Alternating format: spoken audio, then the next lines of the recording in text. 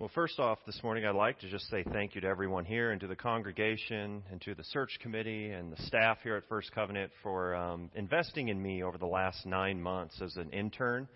And then also having the opportunity to stand before you here this morning and this weekend to be a candidate, to be able to be a pastor and to serve this congregation. So I can tell you that I am humbly honored to be here this morning with you. So thank you very much for this opportunity. And this morning, what I would like to talk to you about is a war. Battles. You see, these are words that can cause our hearts to skip a beat. It can cause mothers and fathers to tremble in fear of their sons and daughters having to go and fight.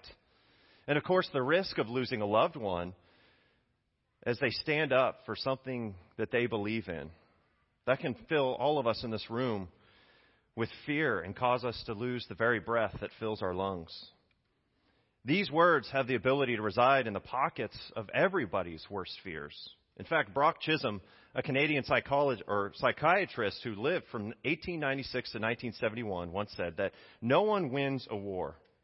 It's true, there are degrees of loss, but no one wins. Now, of course, Mr. Chisholm was speaking of a fleshly war, the kind where men and women bring guns and bombs and tanks to the battlefields to destroy the enemy, a physical enemy. But the battle that I speak of today is not of this world. It is of a realm that you and I cannot see. And I invite you now to open up your Bibles and turn with me to Ephesians chapter 6, verse 12. The Word of God tells us through the works of the Apostle Paul, "For our struggle is not against flesh and blood, but against the rulers, against the authorities, against the powers of this dark world, and against the spiritual forces of evil in the heavenly realms." In most of chapter 6, Paul is reminding the church at Ephesus to be spiritually strong. He's reminding them that their defensive armor, as well as their offensive weapons, are both spiritual. He is reminding them that the true enemy that they face is a spiritual enemy. Did you know that as citizens of the kingdom of God, that we are at battle? As mentioned earlier, this can be frightening. It can come with a great cloud of intimidation. We often think that if we come to church on Sundays, if we send our children to Sunday school or Wednesday night activities, all will be well.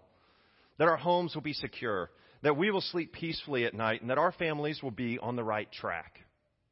But my friends, I'm here to tell you that there is more. So what are we struggling for? What is this battle that I speak of today that is standing before us? Just as Paul stated, this is a battle not against flesh and blood. It is not against something that we can see. It's not a battle for land. It's not a battle for money or other physical resources that we can just touch or simply reach out and grab with our hands. It is for something that will never disappear. It is for something that lives on after we take our last breath here on earth. This battle is for souls. The late Charles Spurgeon once stated, "Consider how precious the soul must be when both God and the devil are after it." And we must remember this with the very fact of evidence that lies before us, and that is that God himself cared so much for your soul that he gave his only Son, Jesus Christ, so that he, God our Father, could spend eternity with you and I. Now, just as any great battle that rests in the books of history has a name or a title, so does this one. And today we call it evangelism and discipleship. And this battle has a great importance within the eyes of God. So important that Jesus himself, right before he ascended to heaven and to be with our Father, commanded us to go forth and engage in building his kingdom. The draft for this battle is known as the Great Commission. In the 28th chapter of Matthew, in verses 18 through 20, Jesus Christ states, "All authority in heaven and on earth has been given to me. Therefore go and make disciples of all nations, baptizing them in the name of the Father and of the Son and of the Holy Spirit, and teaching them to obey everything I have commanded you. And surely I am with you always to the very end of the age." How important this command be if Jesus himself, right before he went to heaven to sit at the right hand of God, gave this final commandment. It was his last statement to his disciples. Often when we leave family or close friends, or we hang up the phone after talking to our spouse or our children, what do we say? We say, I love you. We want them to know that we love them. And we put emphasis on that statement. It's the last thing they hear us say, so that it can echo throughout their minds throughout the rest of the day or until we get to see or speak to them again. We put a special emphasis on that statement. And here we see Jesus Christ, our Savior, leaving his disciples, his closest friends, with this commandment: to go to the ends of the earth, baptizing and making disciples of all men and women of all the nations. Now, when I was just a little kid, I remember singing songs at the beginning of Sunday school every week. And of course, I just like you, I had a favorite song. Oftentimes, our teacher would even take requests at the beginning of class as she sat behind the piano. And my hand would rise just straight up as soon as she began to say that she was taking requests that Sunday morning. It was so enthusiastic that my favorite song you could probably see it blast through my fingertips. And you know the position that I'm talking about, especially if you are a teacher. One hand up, but then this hand goes behind the head and you support it like this to wave. I had a special request. And the song that I would always request would be, I'm in the Lord's Army. Now, some here today may remember that song. You may even remember the lyrics to it. It goes, I may never march in the infantry, ride in the cavalry, shoot the artillery. I may never zoom over the enemy, but I'm in the Lord's army. And of course, it had actions that go with it, but I'm going to spare you from watching me do that this morning. But this army that I speak of is not built of tanks and guns and physical warfare, but of spiritual realms. Our place in heaven and with the Almighty God is secured as soon as we confess our faith in Jesus Christ. But we still have a job to do while we're here on earth. We are employed by Jesus Christ himself. And our commission is not of gold or of dollar bills, but in souls. Now, this is no easy task, and this can very well be intimidating. Because when we tell people of Jesus Christ and we spill out our testimony and speak of eternity, let's face it, we leave ourselves very vulnerable. We put ourselves on the front lines, wide open.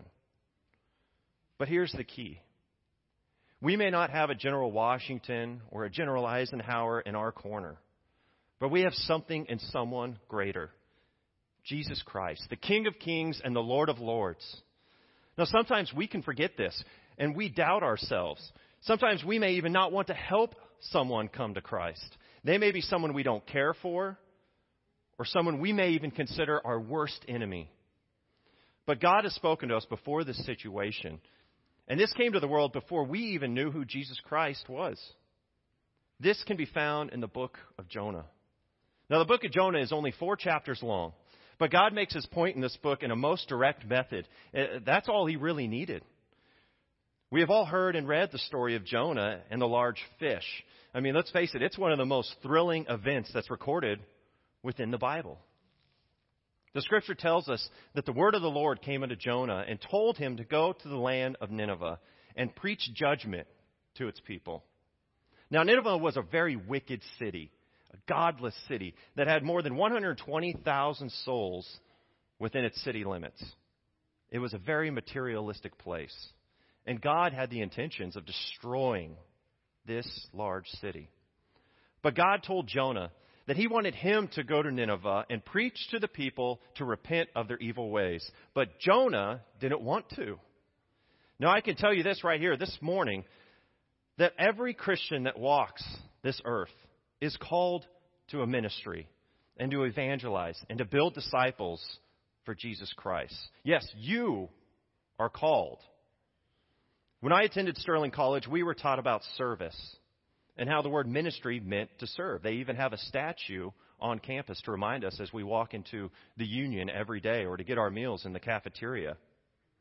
Our Lord Jesus Christ was sent here to serve, and he reminds us of this many times throughout Scripture, especially in Matthew chapter 20, verse 28, and Mark 10:45. Jesus Christ came to serve.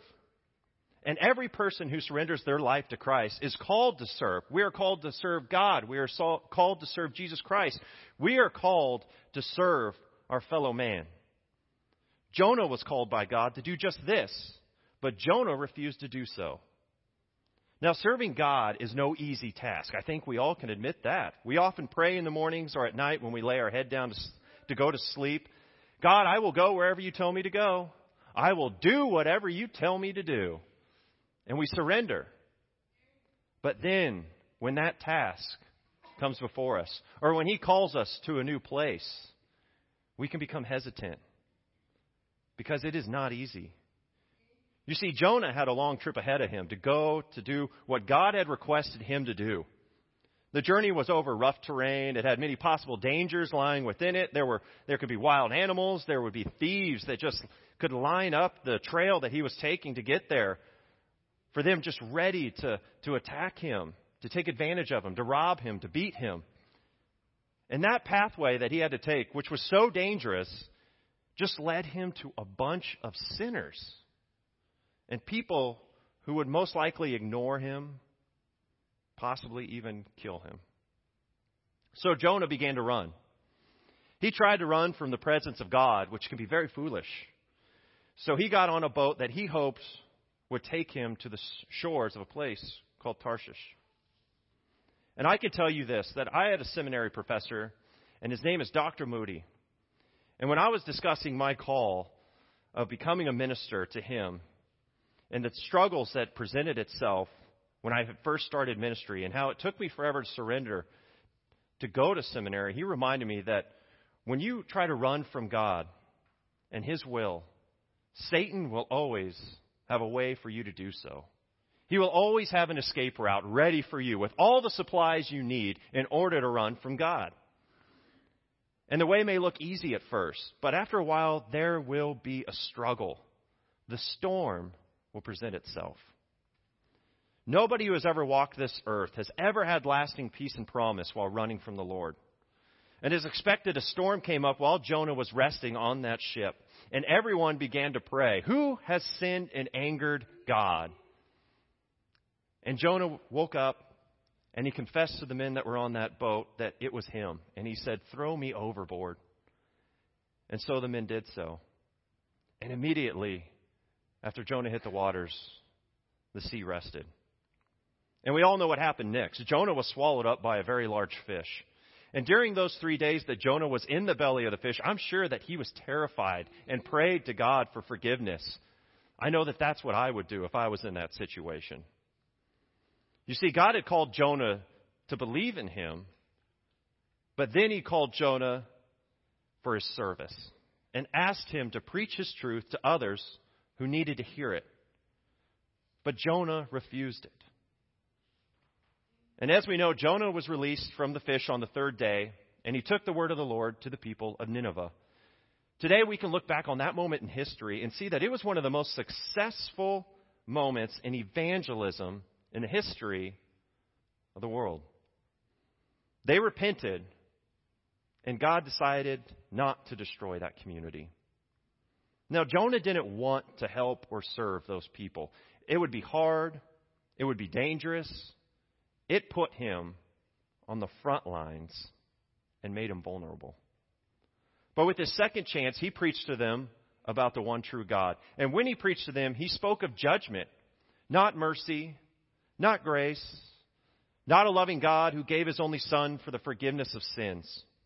And remember this, that this was during the Old Testament days. There was still a large amount of time between the days of Jonah and when Jesus Christ would be the ultimate sacrifice and be laid upon the cross and die for the forgiveness of our sins.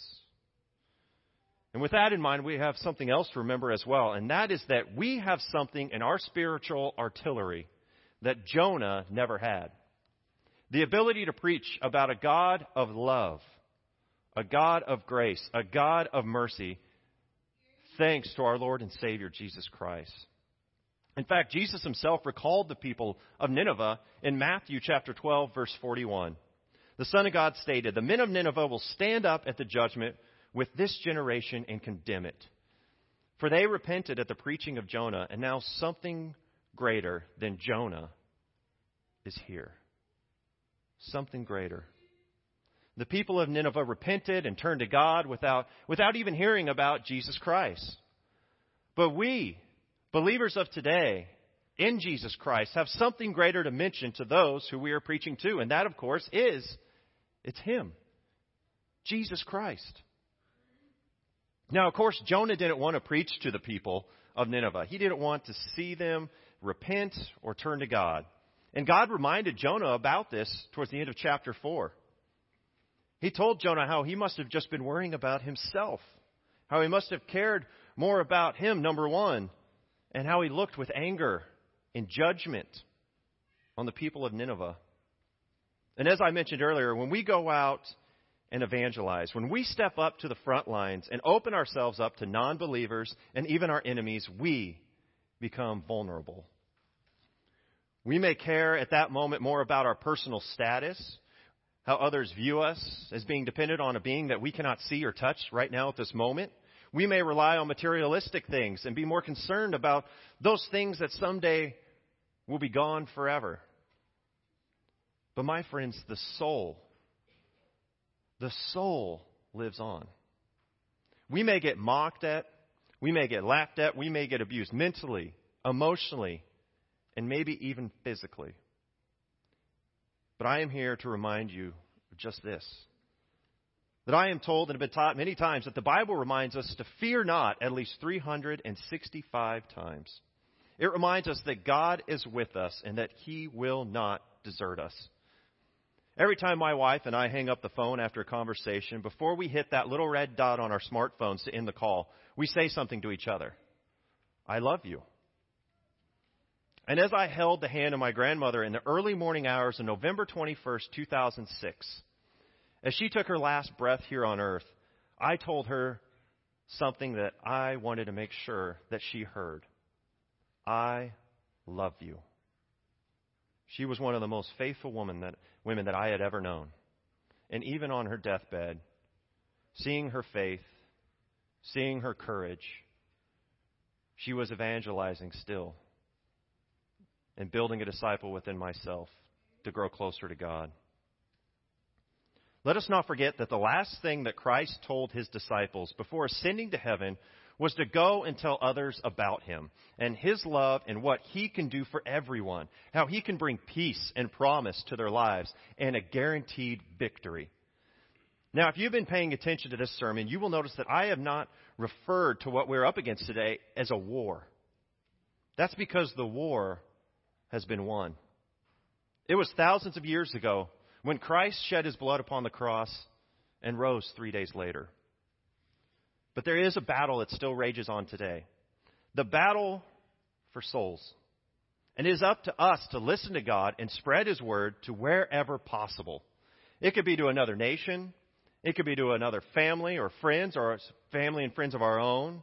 It could be at your place of employment. It could be to your neighbor. It could even be to your worst enemy. And the last statement from Christ echoes its importance, just as we tell a loved one how much we care for them before hanging up the phone or saying goodbye. There is great importance on evangelism and discipleship. And Christ's timing of His final commandment solidifies just how important it is. Therefore, go. Make disciples of all nations, baptizing them in the name of the Father and of the Son and of the Holy Spirit, and teaching them to obey everything I have commanded you. And surely I am with you always to the very end of the age. When Christ spoke to the people about the kingdom of God, He would minister to crowds, He would minister to small groups, He would minister to individuals. Sometimes they would come to Him, but mostly He would go to them. He would find them and meet them where they were at in their lives and tell them about Himself and just who God is and what He has to offer. He put Himself in front of them. Yes, He put Himself on the front lines. But no matter who He was ministering to, He would reach them on a personal note. He would connect to their hearts, not judging, not worrying about his personal status or belongings. He focused on that person during that time and their relationship with God our Father. He provided an example for us to follow, the perfect example. To not waste an opportunity to serve others as we serve God and to meet those that the Lord puts before us where they are at. We're all a work in progress. If we have come to Christ, then we have yet another step to take, and that is to be disciples and to spread the good news of our Lord and our Savior, following the commandment that He gave us all. Go, and make more disciples, baptizing them and teaching them to follow His commandments. And remember that He Himself, Jesus Christ, is always with us, just as He promised. And when we set aside our pride and our fears and rely on Jesus Christ, those front lines become less intimidating. And we can prove Brock Chisholm wrong. Because in the battle of this war, someone does win. And His name is Jesus Christ. Now I ask you, are you ready for battle? Because we may never march in the infantry, ride in the cavalry, shoot the artillery. We may never zoom over the enemy, but we're in the Lord's army. Remember that someday this all will be gone. These walls, these doors, our homes, our cars, our careers, and yes, even our social status. But the soul lives on. And never has there ever been something as precious and as dear as the human soul. And Father, we thank You so much for this great commandment, that we may have courage and confidence that You are always with us, protecting us as we go out and proclaim Your truth and who You are, telling others about the promise and mercy and grace that You give us, that is made possible by the death and resurrection of Your Son, Jesus Christ. Help us rely on You and follow Your guidance to bring others to You, no matter what the consequence may be. Put them before us and us before them, Lord, so that we may be an instrument that helps bring them to You. We pray all of this in Jesus' name. And Father, we love You. Amen.